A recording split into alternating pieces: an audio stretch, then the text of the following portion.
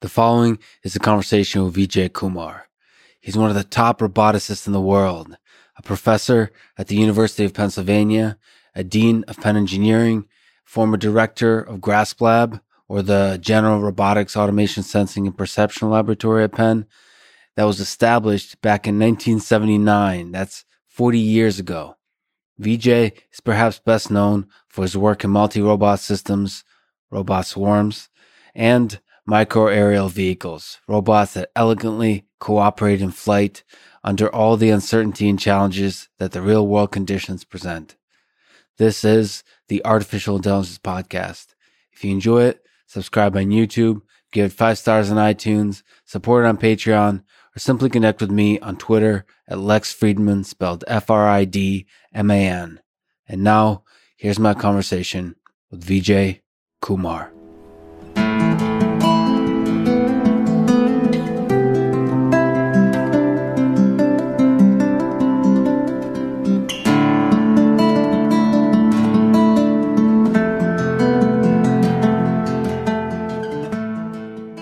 What is the first robot you've ever built or were a part of building?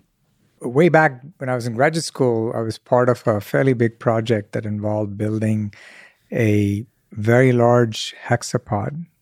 This weighed close to 7,000 pounds.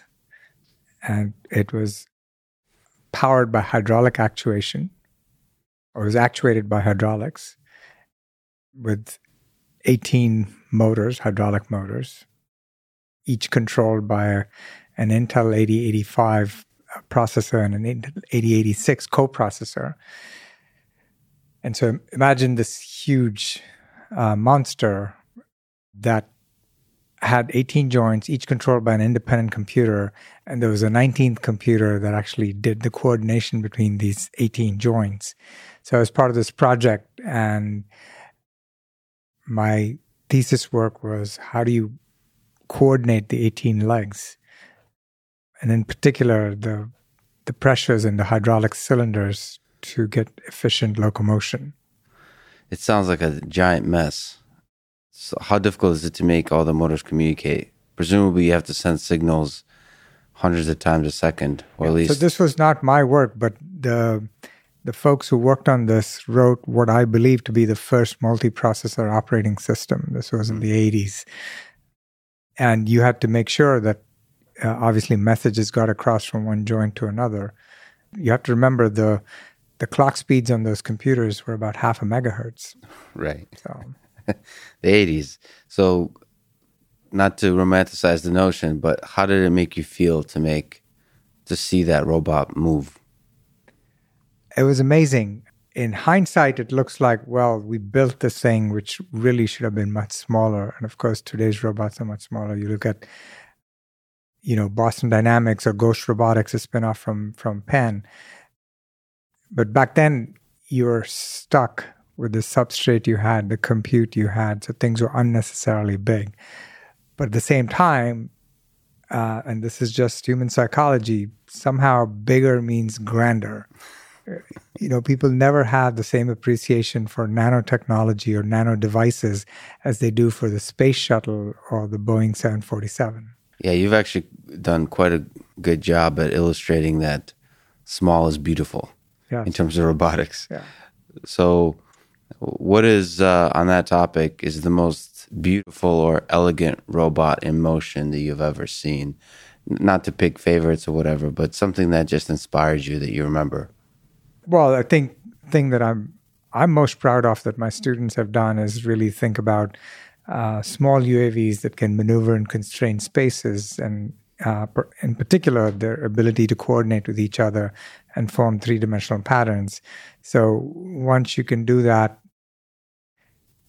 you can essentially create 3D objects in the sky, and you can deform these objects on the fly. So in some sense, your toolbox of what you can create is suddenly got enhanced. Mm-hmm.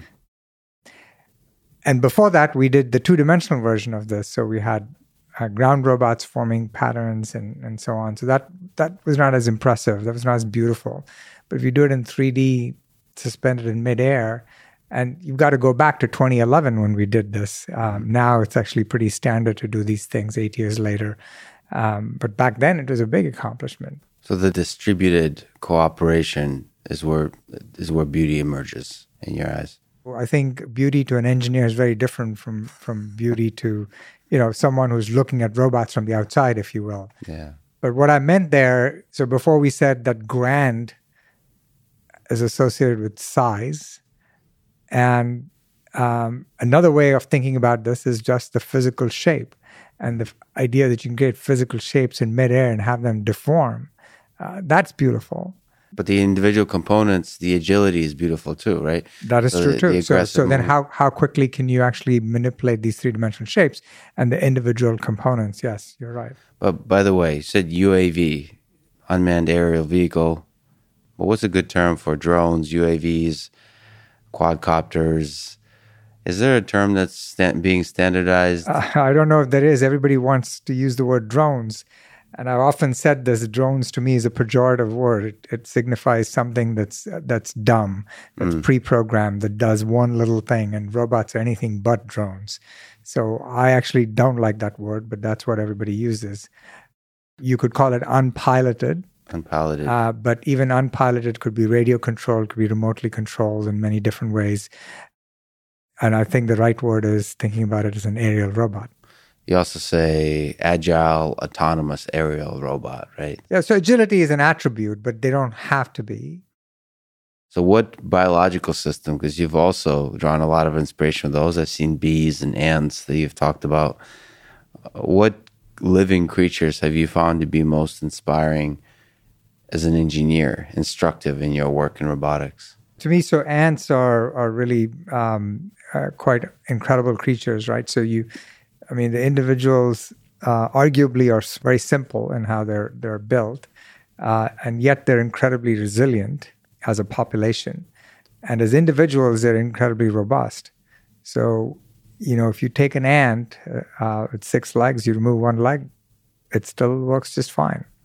And it moves along, and I don't know that it even realizes it's lost a leg. So that's the robustness at the individual ant level. But then you look about this instinct for self-preservation of the colonies, and they adapt in so many amazing ways. Transcending gaps by just chaining themselves together when you have a flood, being able to recruit other teammates to carry big morsels of food, and then going out in different directions looking for food, and then being able to demonstrate consensus. Even though they don't communicate directly with each other the way we communicate with each other, in some sense, they also know how to do democracy, probably better than what we do. Yeah. Somehow even democracy is emergent. It seems like all of the phenomena that we see is all emergent. It seems like there's no centralized communicator. There is. I think a lot is made about that word, emergent. And it means lots of things to different people. But you're absolutely right. I think as an engineer, you think about what elemental behaviors, what primitives you could synthesize so that the whole looks incredibly powerful, incredibly synergistic, the whole definitely being greater than the sum of the parts. And ants are living proof of that. So when you see these beautiful swarms, whether it's biological systems of robots, do you sometimes think of them as a single individual living intelligent organism? So it's the same as thinking of our human civilization as one organism? Or do you still, as an engineer, think about the individual components and all the engineering that went into the individual components? Well, that's very interesting. So again, philosophically, as engineers, what we want to do is to go beyond the individual components, the individual units, and think about it as a unit, as a cohesive unit, without worrying about the individual components. If you start obsessing about the individual building blocks and what they do, you inevitably will find it hard to scale up. Just mathematically, just think about individual things you want to model, and if you want to have 10 of those, then you essentially are taking Cartesian products of 10 things. That makes it really complicated. Then to do any kind of synthesis or design in that high dimensional space is really hard. So the right way to do this is to think about the individuals in a clever way so that at the higher level, when you look at lots and lots of them, abstractly, you can think of them in some low dimensional space. So what does that involve? For the individual, you have to try to make the way they see the world as local as possible. And the other thing, do you just have to make them robust to collisions? Like you said with the ants, if something fails, the whole swarm doesn't fail.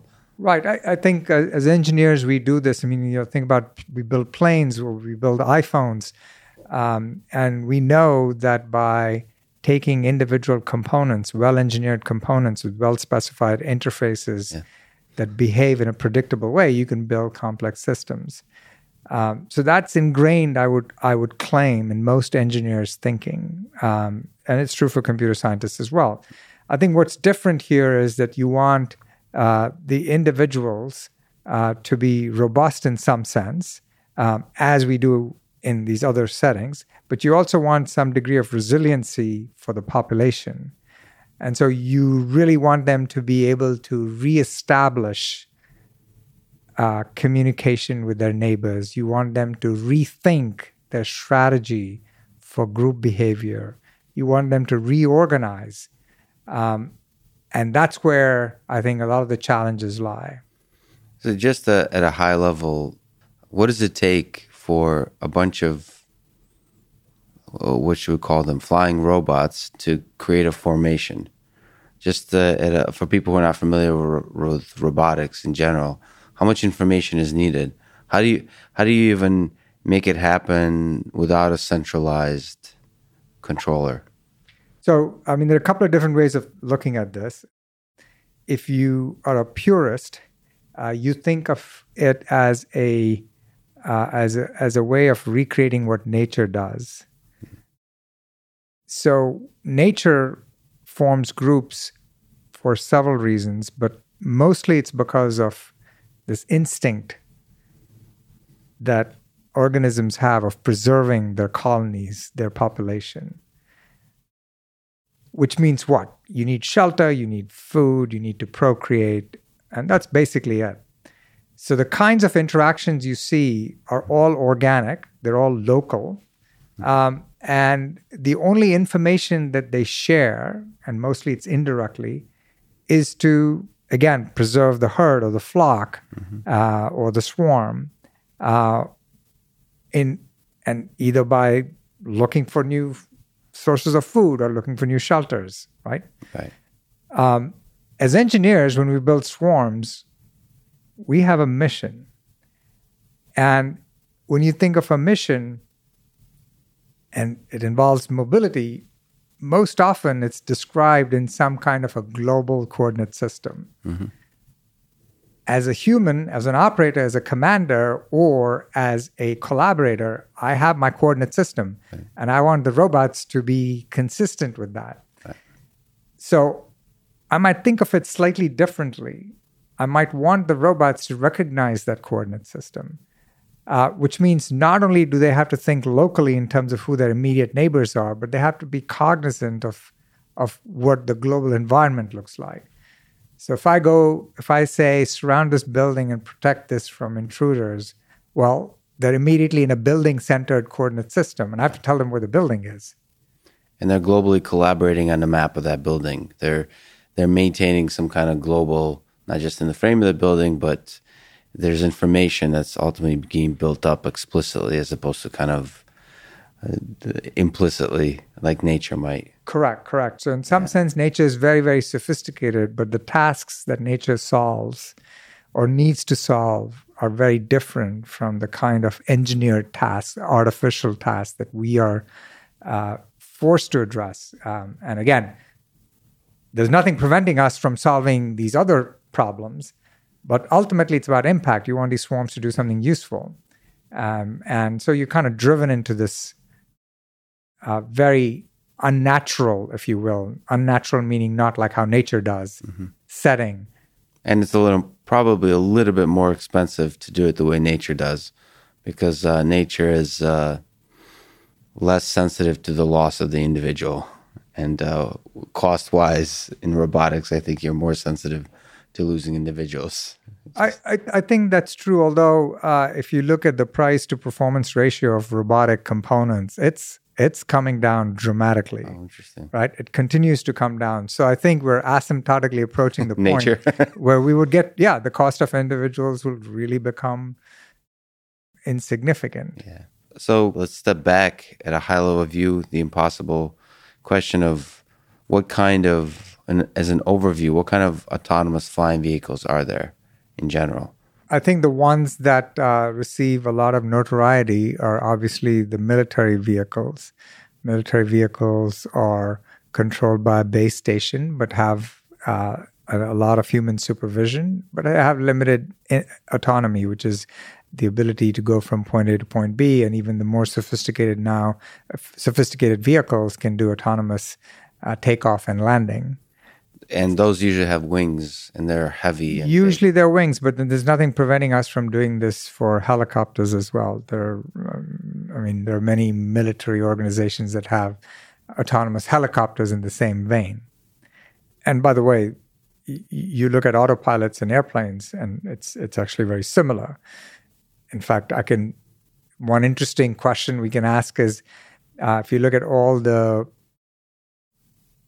air safety violations, all the crashes that occurred, would they have happened if the plane were truly autonomous?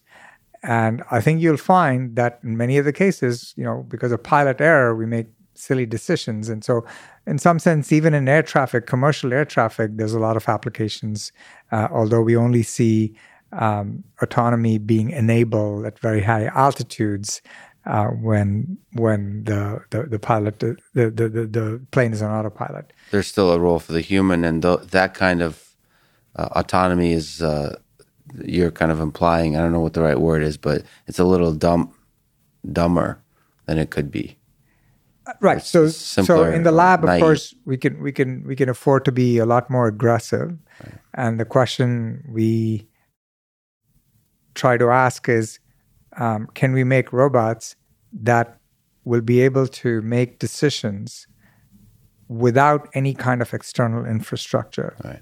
So what does that mean? So the most common piece of infrastructure that airplanes use today is GPS.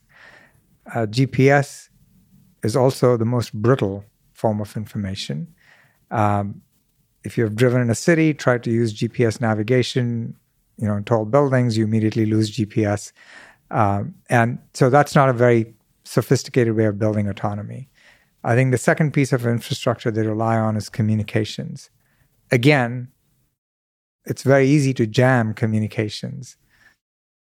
In fact, if you use Wi-Fi, you know that Wi-Fi signals drop out, cell signals drop out. So to rely on something like that is not good. The third form of infrastructure we use, and I hate to call it infrastructure, but it is that in the sense of robots, it's people. So you could rely on somebody to pilot you. Right. And so the question you want to ask is, if there are no pilots, if there's no communications with any base station, if there's no knowledge of position, and if there's no a priori map, a priori knowledge of what the environment looks like, a priori model of what might happen in the future, can robots navigate? So that is true autonomy. Right. So that's true autonomy. And we're talking about, you mentioned like military applications of drones. Okay, so what else is there? You talk about agile, autonomous flying robots, aerial robots.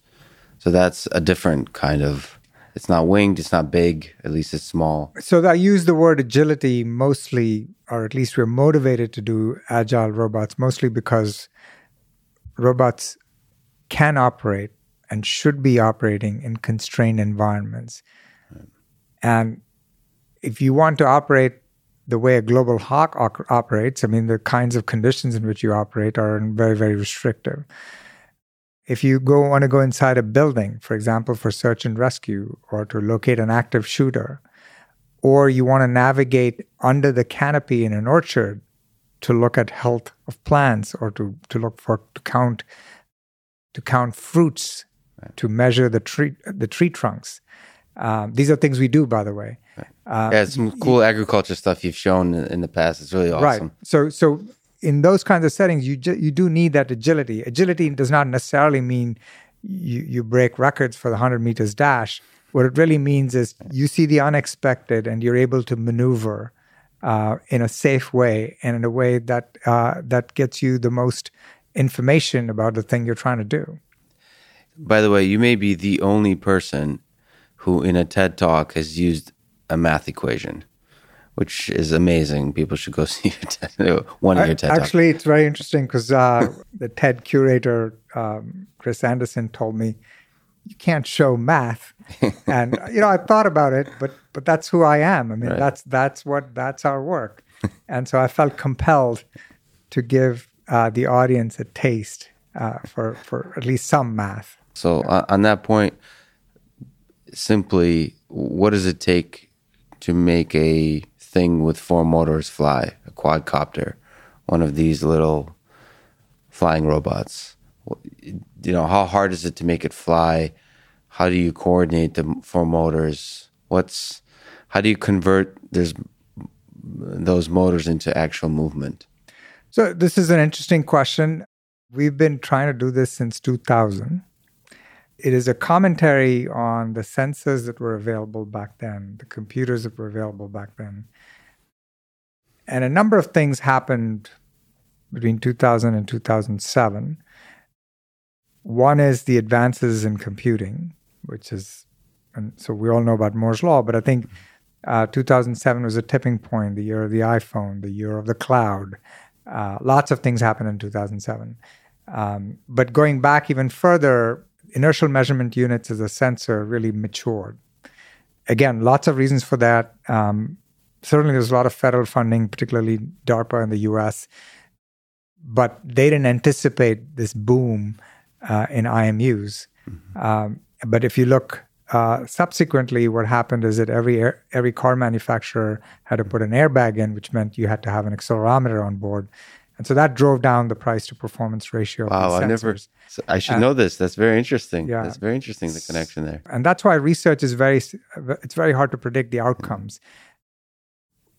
And again, the federal government spent a ton of money on things that they thought were useful for resonators, but it ended up enabling these small UAVs, which is great because I could have never raised that much money and sold this project. Hey, we want to build these small UAVs. Can you actually fund the development of low cost IMUs? So why do you need an IMU on a UAV? So I'll come back to that. But so in 2007, 2008, we were able to build these, and then the question you're asking was a good one. How do you coordinate the motors to develop this? But over the last 10 years, everything is commoditized. A high school kid today can pick up a Raspberry Pi kit and build this. All the low-level functionality is all automated. But basically, at some level, you have to drive the motors at the right RPMs, the right velocity, in order to generate the right amount of thrust, in order to position it and orient it in a way that you need to in order to fly. The feedback that you get is from onboard sensors, and the IMU is an important part of it. The IMU tells you what the acceleration is, as well as what the angular velocity is. And those are important pieces of information. In addition to that, you need some kind of local position or velocity information. For example, when we walk, we implicitly have this information because we kind of know what our stride length is. We also are looking at images fly past our retina, if you will, and so we can estimate velocity. We also have accelerometers in our head, and we're able to integrate all these pieces of information to determine where we are as we walk. And so robots have to do something very similar. You need an IMU, you need some kind of a camera or other sensor that's measuring velocity. And then you need some kind of a global reference frame if you really want to think about doing something in a world coordinate system. And so how do you estimate your position with respect to that global reference frame? That's important as well.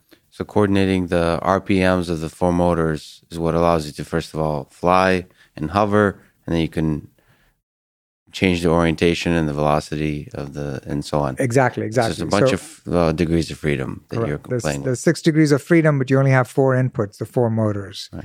And it turns out to be a remarkably versatile configuration. You think at first, well, I only have 4 motors. How do I go sideways?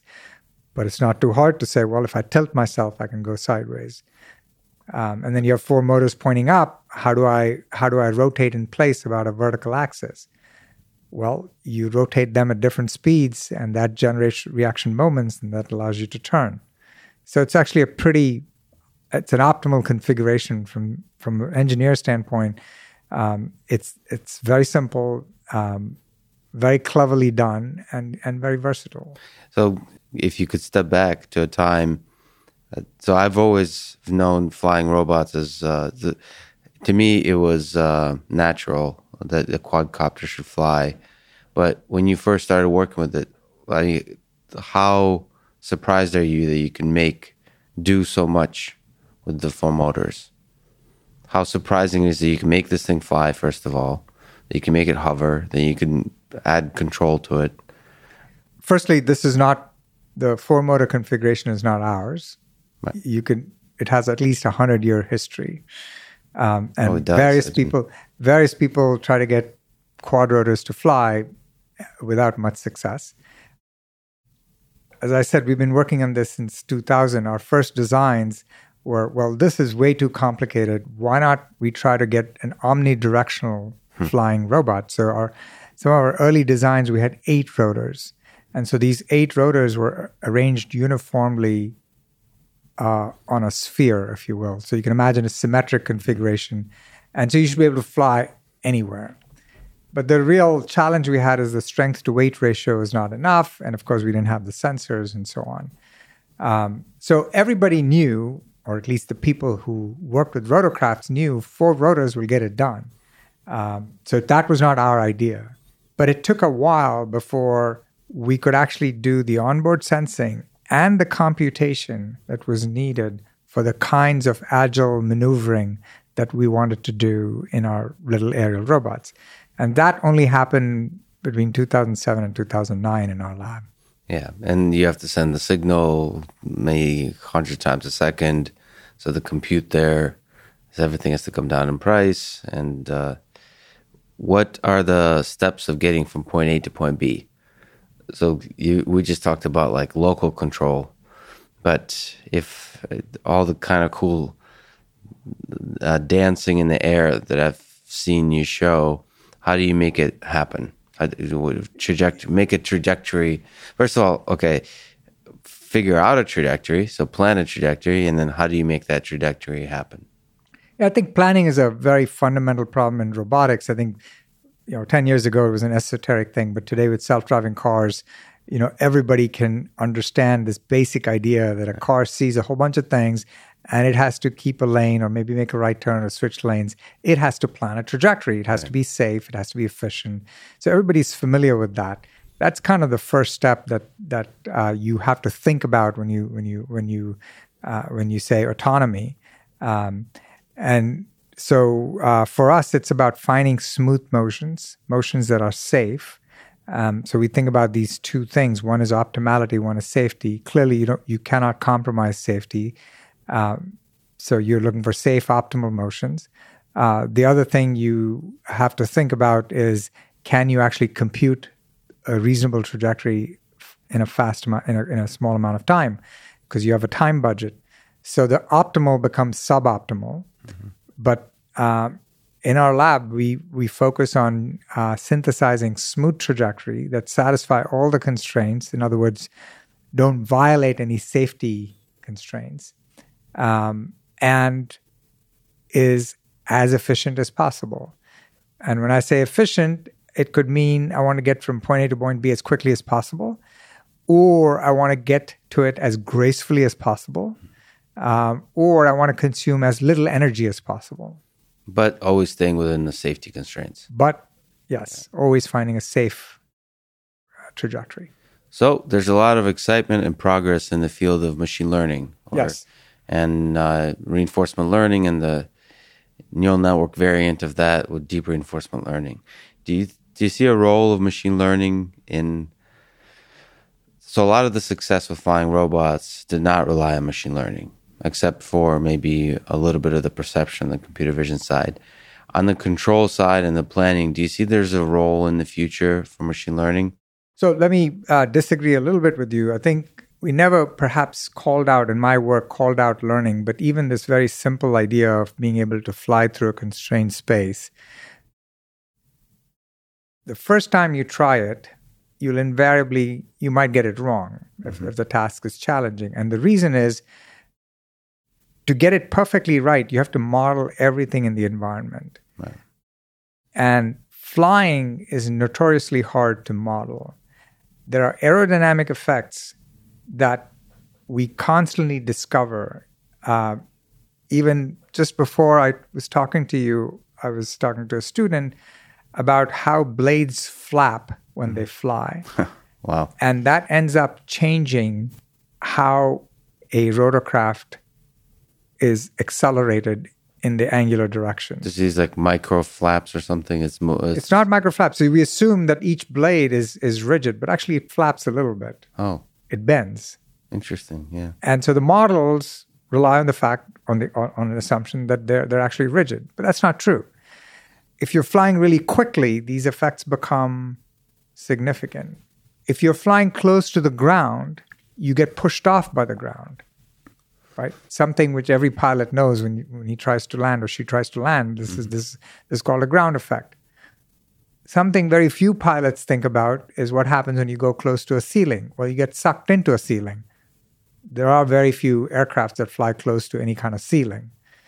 Likewise, when you go close to a wall, there are these wall effects. And if you've gone on a train and you pass another train that's traveling in the opposite direction, you feel the buffeting. And so these kinds of microclimates affect our UAVs significantly. And they're impossible to model, essentially. I wouldn't say they're impossible to model, but the level of sophistication you would need in the model and the software would be tremendous. Plus, to get everything right would be awfully tedious. So the way we do this is over time, we figure out how to adapt to these conditions.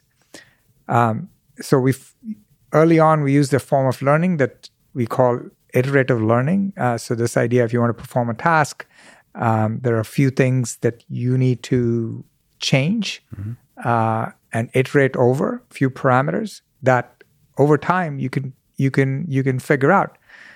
So I could call it policy gradient reinforcement learning, but actually it was just iterative learning. Iterative learning. And so this was there way back. I think what's interesting is if you look at autonomous vehicles today, learning could occur in two pieces. One is perception, understanding the world. Second is action, taking actions. Everything that I've seen that is successful is on the perception side of things. So in computer vision, we've made amazing strides in the last 10 years. So recognizing objects, actually detecting objects, classifying them, and tagging them in some sense, annotating them. This is all done through machine learning. On the action side, on the other hand, I don't know of any examples where there are fielded systems where we actually learn the right behavior. Outside of single demonstration of successfully, in the laboratory, this is the holy grail. Can you do end-to-end learning? Can you go from pixels to motor currents? This is really, really hard. And I think if you go forward, the right way to think about these things is data-driven approaches, learning-based approaches, in concert with model-based approaches, which is the traditional way of doing things. Right. So I think there's a role for each of these methodologies. So what do you think, just jumping out on topic, since you mentioned autonomous vehicles, what do you think are the limits on the perception side? So I've talked to Elon Musk, and they're on the perception side, they're using primarily computer vision to perceive the environment. In your work because you work with the real world a lot, and the physical world, what are the limits of computer vision? Do you think we can solve autonomous vehicles focusing on the perception side, focusing on vision alone and machine learning? So we also have a spin-off company, Exxon Technologies, that works underground in mines. Wow. So you go into mines, they're dark, they're dirty. You fly in a dirty area, there's stuff you kick up by the propellers, the downwash kicks up dust. I challenge you to get a computer vision algorithm to work there. Yeah. So we use LiDARs in that setting. Indoors and even outdoors, when we fly through fields, I think there's a lot of potential for just solving the problem using computer vision alone. But I think the bigger question is, can you actually solve, or can you actually identify all the corner cases using a single sensing modality and using learning alone? Yeah, what's your intuition there? So look, if you have a corner case and your algorithm doesn't work, your instinct is to go get data about the corner case and patch it up, learn how to deal with that corner case. But at some point, this is going to saturate. This approach is not viable. So today, computer vision algorithms can detect 90% of the objects, or can detect objects 90% of the time, classify them 90% of the time. Cats on the internet, I probably can do 95%. I don't. Yeah. But to get from 90% to 99%, you need a lot more data. And then I tell you, well, that's not enough because I have a safety critical application. I want to go from 99% to 99.9%. Well, that's even more data. Yeah. So I think if you look at wanting accuracy on the x-axis and look at the amount of data on the y-axis, I believe that curve is an exponential curve. Wow. Okay. It's even hard if it's linear. It's hard if it's linear, totally. But I think it's exponential. And the other thing you have to think about is that this process is a very, very power-hungry process. To run data farms or servers. Power, do you mean literally power? So literally power. Huh. So in 2014, 5 years ago, and I don't have more recent data, 2% of U.S. electricity consumption was from data farms. Wow. So we think about this as an information science and information processing problem. Actually, it is an energy processing problem. And so unless we figure out better ways of doing this, I don't think this is viable. So talking about driving, which is a safety critical application, and some aspect of flight is safety critical, maybe philosophical question, maybe an engineering one. What problem do you think is harder to solve, autonomous driving or autonomous flight? That's a really interesting question. I think autonomous flight has several advantages that autonomous driving doesn't have.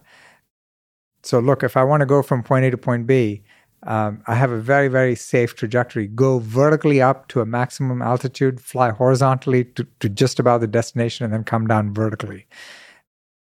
This is pre-programmed. The equivalent of that is very hard to find in the self-driving car world because you're on the ground, you're in a two-dimensional surface, and the trajectories on the two-dimensional surface are more likely to encounter obstacles. I mean this in an intuitive sense, but mathematically true. That's right. Mathematically as well, that's true. There's other option on the 2D space of platooning, or because there's so many obstacles, you can connect with those obstacles and sure, all these but kinds those of exist options. In the three-dimensional space as well. So they do. So the question also implies how difficult are obstacles in the three-dimensional space in flight? So that's the downside. I think in three-dimensional space, you're modeling three-dimensional world, not just because you want to avoid it, but you want to reason about it and you want to work in that three-dimensional environment, and that's significantly harder. So that's one disadvantage. I think the second disadvantage is, of course, anytime you fly, you have to put up with the peculiarities of aerodynamics, and they're complicated environments. How do you negotiate that? So that's always a problem. Do you see a time in the future where there is, you mentioned there's agriculture applications, so there's a lot of applications of flying robots, but do you see a time in the future where there's tens of thousands or maybe hundreds of thousands of delivery drones that fill the sky, delivery flying robots? I think there's a lot of potential for the last mile delivery. And so in crowded cities, I don't know if you go to a place like Hong Kong, just crossing the river can take half an hour, and while a drone can just do it in 5 minutes at most. I think you look at delivery of supplies to remote villages. I work with a nonprofit called We Robotics. So they work in the Peruvian Amazon, where the only highways are rivers, and to get from point A to point B may take 5 hours, while with a drone, you can get there in 30 minutes. So just delivering drugs, retrieving samples for testing vaccines, I think there's huge potential here. So I think the challenges are not technological, the challenges are economical. The one thing I'll tell you that nobody thinks about is the fact that we've not made huge strides in battery technology. Yes, it's true, batteries are becoming less expensive because we have these mega factories that are coming up, but they're all based on lithium-based technologies. And if you look at the energy density and the power density, those are two fundamentally limiting numbers. So power density is important because for a UAV to take off vertically into the air, which most drones do, they don't have a runway, you consume roughly 200 watts per kilo at the small size.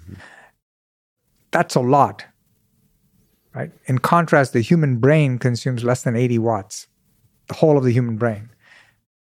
So just imagine just lifting yourself into the air is like 2 or 3 light bulbs, which makes no sense to me. Yeah, so you're going to have to, at scale, solve the energy problem then, charging the batteries, storing the energy, and so on.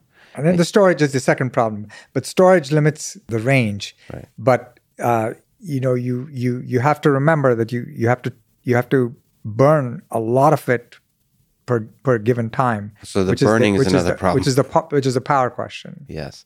And do you think, just your intuition, there are breakthroughs in batteries on the horizon? How hard is that problem? Look, there are a lot of companies that are promising flying cars, right, that are autonomous and that are clean. Right. I think they're overpromising. The autonomy piece is doable. The clean piece, I don't think so. There's another company that I work with called Jetoptera. They make small jet engines. And they can get up to 50 miles an hour very easily and lift 50 kilos. But they're jet engines. They're efficient. They're a little louder than electric vehicles, but they can build flying cars. So your sense is that there's a lot of pieces that have come together. So on this crazy question, if you look at companies like Kitty Hawk working on electric, so the clean, I'm talking to Sebastian Thrun, right? It's a crazy dream, but you work with flight a lot. You've mentioned before that manned flight, so carrying a human body, is very difficult to do. So how crazy is flying cars? Do you think there'll be a day when we have vertical takeoff and landing vehicles that are sufficiently affordable that we're going to see a huge amount of them, and they would look like something like we dream of when we think about flying cars? Yeah, like the Jetsons. The Jetsons, yeah. So look, there are a lot of smart people working on this, and you never say something is not possible when you have people like Sebastian Thrun working on it. So I totally think it's viable. I question, again, the electric piece. The electric piece, yeah. And again, for short distances, you can do it. And there's no reason to suggest that these are all just have to be rotorcrafts. You take off vertically, but then you morph into a forward flight. I think there are a lot of interesting designs. The question to me is are these economically viable? And if you agree to do this with fossil fuels, it immediately becomes viable. Okay. That's the real challenge. Do you think it's possible for robots and humans to collaborate successfully on tasks? So a lot of robotics folks that I talk to and work with, I mean, humans just add a giant mess to the picture. So it's best to remove them from consideration when solving specific tasks. It's very difficult to model. There's just a source of uncertainty.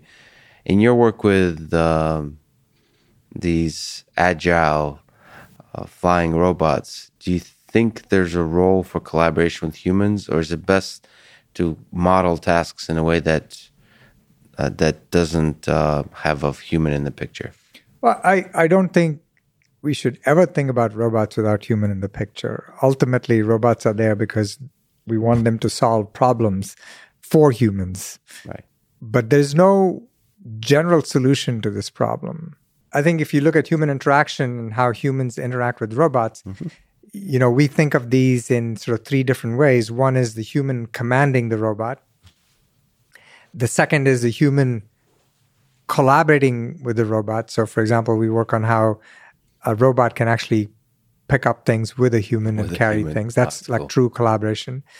And third, we think about humans as bystanders. Self-driving cars, what's the human's role, and how do self-driving cars acknowledge the presence of humans? So I think all of these things are different scenarios. It depends on what kind of humans, what kind of task. And I think it's very difficult to say that there's a general theory that we all have for this. But at the same time, it's also silly to say that we should think about robots independent of humans. So to me, human-robot interaction is almost a mandatory aspect of everything we do. Yes. So, but to which degree? So, what your thoughts? If we jump to autonomous vehicles, for example, there's a big debate between what's called level 2 and level 4. So, semi-autonomous and autonomous vehicles, and sort of the Tesla approach currently, at least, has a lot of collaboration between human and machine. So, the human is supposed to actively supervise the operation of the robot. Part of the safety definition of how safe a robot is in that case is how effective is the human in monitoring it. Do you think that's ultimately not a good approach in sort of having a human in the picture, not as a bystander or part of the infrastructure, but really as part of what's required to make the system safe? This is harder than it sounds. Right. I think, I'm sure you've driven before in highways and so on. It's really very hard to relinquish control to a machine and then take over when needed. So I think Tesla's approach is interesting because it allows you to periodically establish some kind of contact with the car. Toyota, on the other hand, is thinking about shared autonomy or collaborative autonomy as a paradigm. If I may argue, these are very, very simple ways of human-robot collaboration because the task is pretty boring. You sit in a vehicle, you go from point A to point B. I think the more interesting thing to me is, for example, search and rescue. I've got a human first responder, robot first responders. I got to do something. It's important. I have to do it in 2 minutes. The building is burning. There's been an explosion. It's collapsed. How do I do it? I think to me, those are the interesting things where it's very, very unstructured. And what's the role of the human? What's the role of the robot? Clearly, there's lots of interesting challenges. And as a field, I think we're going to make a lot of progress in this area. Yeah, it's an exciting form of collaboration. You're right. In autonomous driving, the main enemy is just boredom of the human. Yes. As opposed to in rescue operations, it's literally life and death, and the collaboration enables the effective completion of the mission. So it's exciting. In some sense, we're also doing this. You think about the human driving a car, and almost invariably, the human's trying to estimate the state of the car, they estimate the state of the environment, and so on. But what if the car were to estimate the state of the human? Mm-hmm. So, for example, I'm sure you have a smartphone, and the smartphone tries to figure out what you're doing and send you reminders, and oftentimes telling you to drive to a certain place, although you have no intention of going there, because it thinks that that's where you should be because of some Gmail calendar entry or something like that. And it's trying to constantly figure out who you are, what you're doing. If a car were to do that, maybe that would make the driver safer, because the car is trying to figure out, is the driver paying attention, looking at his or her eyes, looking at saccadic movements. So I think the potential is there, but from the reverse side, it's not robot modeling, but it's human modeling. It's more on the human, right? And I think the robots can do a very good job of modeling humans if you really think about the framework that you have a human sitting in a cockpit, surrounded by sensors, all staring at him, in addition to be staring outside, but also staring at him. I think there's a real synergy there. Yeah, I love that problem because it's a new 21st century form of psychology, actually. AI-enabled psychology. A lot of people have sci-fi inspired fears of walking robots like those from Boston Dynamics. If you just look at shows on Netflix and so on, or flying robots like those you work with. How do you think about those fears? How would you alleviate those fears? Do you have inklings, echoes of those same concerns? Anytime we develop a technology meaning to have positive impact in the world, there's always the worry that somebody could subvert those technologies and use it in an adversarial setting. And robotics is no exception, right? So I think it's very easy to weaponize robots. I think we talk about swarms. One thing I worry a lot about is, for us to get swarms to work and do something reliably, it's really hard. But suppose I have this challenge of trying to destroy something, and I have a swarm of robots. Well, only one out of the swarm needs to get to its destination. So that suddenly becomes a lot more doable. And so I worry about, this general idea of using autonomy with lots and lots of agents. I mean, having said that, look, a lot of this technology is not very mature.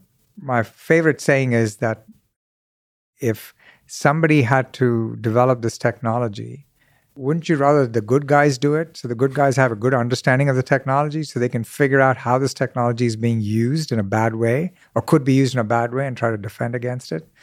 So we think a lot about that. So we're doing research on how to defend against swarms, for example. That's interesting. There's in fact a report by the National Academies on counter UAS technologies. This is a real threat. But we're also thinking about how to defend against this and knowing how swarms work, knowing how autonomy works is, I think, very important. So it's not just politicians. You think engineers have a role in this discussion?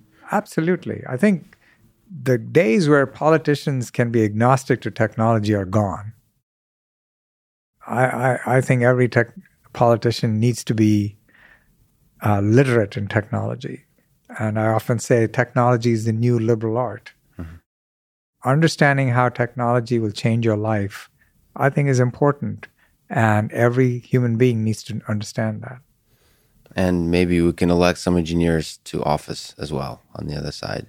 What are the biggest open problems in robotics in your view? You said we're in the early days in some sense. What are the problems we would like to solve in robotics? I think there are lots of problems, right? But I would phrase it in the following way. If you look at the robots we're building, they're still very much tailored towards doing specific tasks in specific settings. Mm-hmm. I think the question of how do you get them to operate in much broader settings where things can change in unstructured environments is up in the air. So, think of self-driving cars. Today, we can build a self-driving car in a parking lot. We can do level 5 autonomy in a parking lot. But can you do level 5 autonomy in the streets of Napoli in Italy or Mumbai in India? Right. No. So in some sense, when we think about robotics, we have to think about where they're functioning, what kind of environment, what kind of a task. We have no understanding of how to put both those things together. So we're in the very early days of applying it to the physical world. And I was just in Naples, actually. And there's levels of difficulty and complexity depending on which area you're applying it to. I think so. And we don't have a systematic way of understanding that. Right. Everybody says just because a computer can now beat a human at any board game, we suddenly know something about intelligence. That's not true. A computer board game is very, very structured. It is the equivalent of working in a Henry Ford factory where parts come, you assemble, move on. It's a very, very, very structured setting. That's the easiest thing, and we know how to do that. So you've done a lot of incredible work at the UPenn, University of Pennsylvania GRASP Lab. You're now Dean of Engineering at UPenn. What advice do you have for a new, bright-eyed undergrad interested in robotics or AI or engineering? Well, I think there's really three things. One is you have to get used to the idea that the world will not be the same in 5 years or 4 years whenever you graduate, right? Which is really hard to do. So this thing about predicting the future, every one of us needs to be trying to predict the future always. Mm-hmm. Not because you'll be any good at it, but by thinking about it, I think you sharpen your senses and you become smarter. So that's number one. Number two, and it's a corollary of the first piece, which is you really don't know what's going to be important. So this idea that I'm going to specialize in something which will allow me to go in a particular direction, it may be interesting, but it's important also to have this breadth so you have this jumping off point. I think the third thing, and this is where I think Penn excels, I mean, we teach engineering, but it's always in the context of the liberal arts. It's always in the context of society. As engineers, we cannot afford to lose sight of that. So I think that's important. But I think one thing that people underestimate when they do robotics is the importance of mathematical foundations, the importance of representations.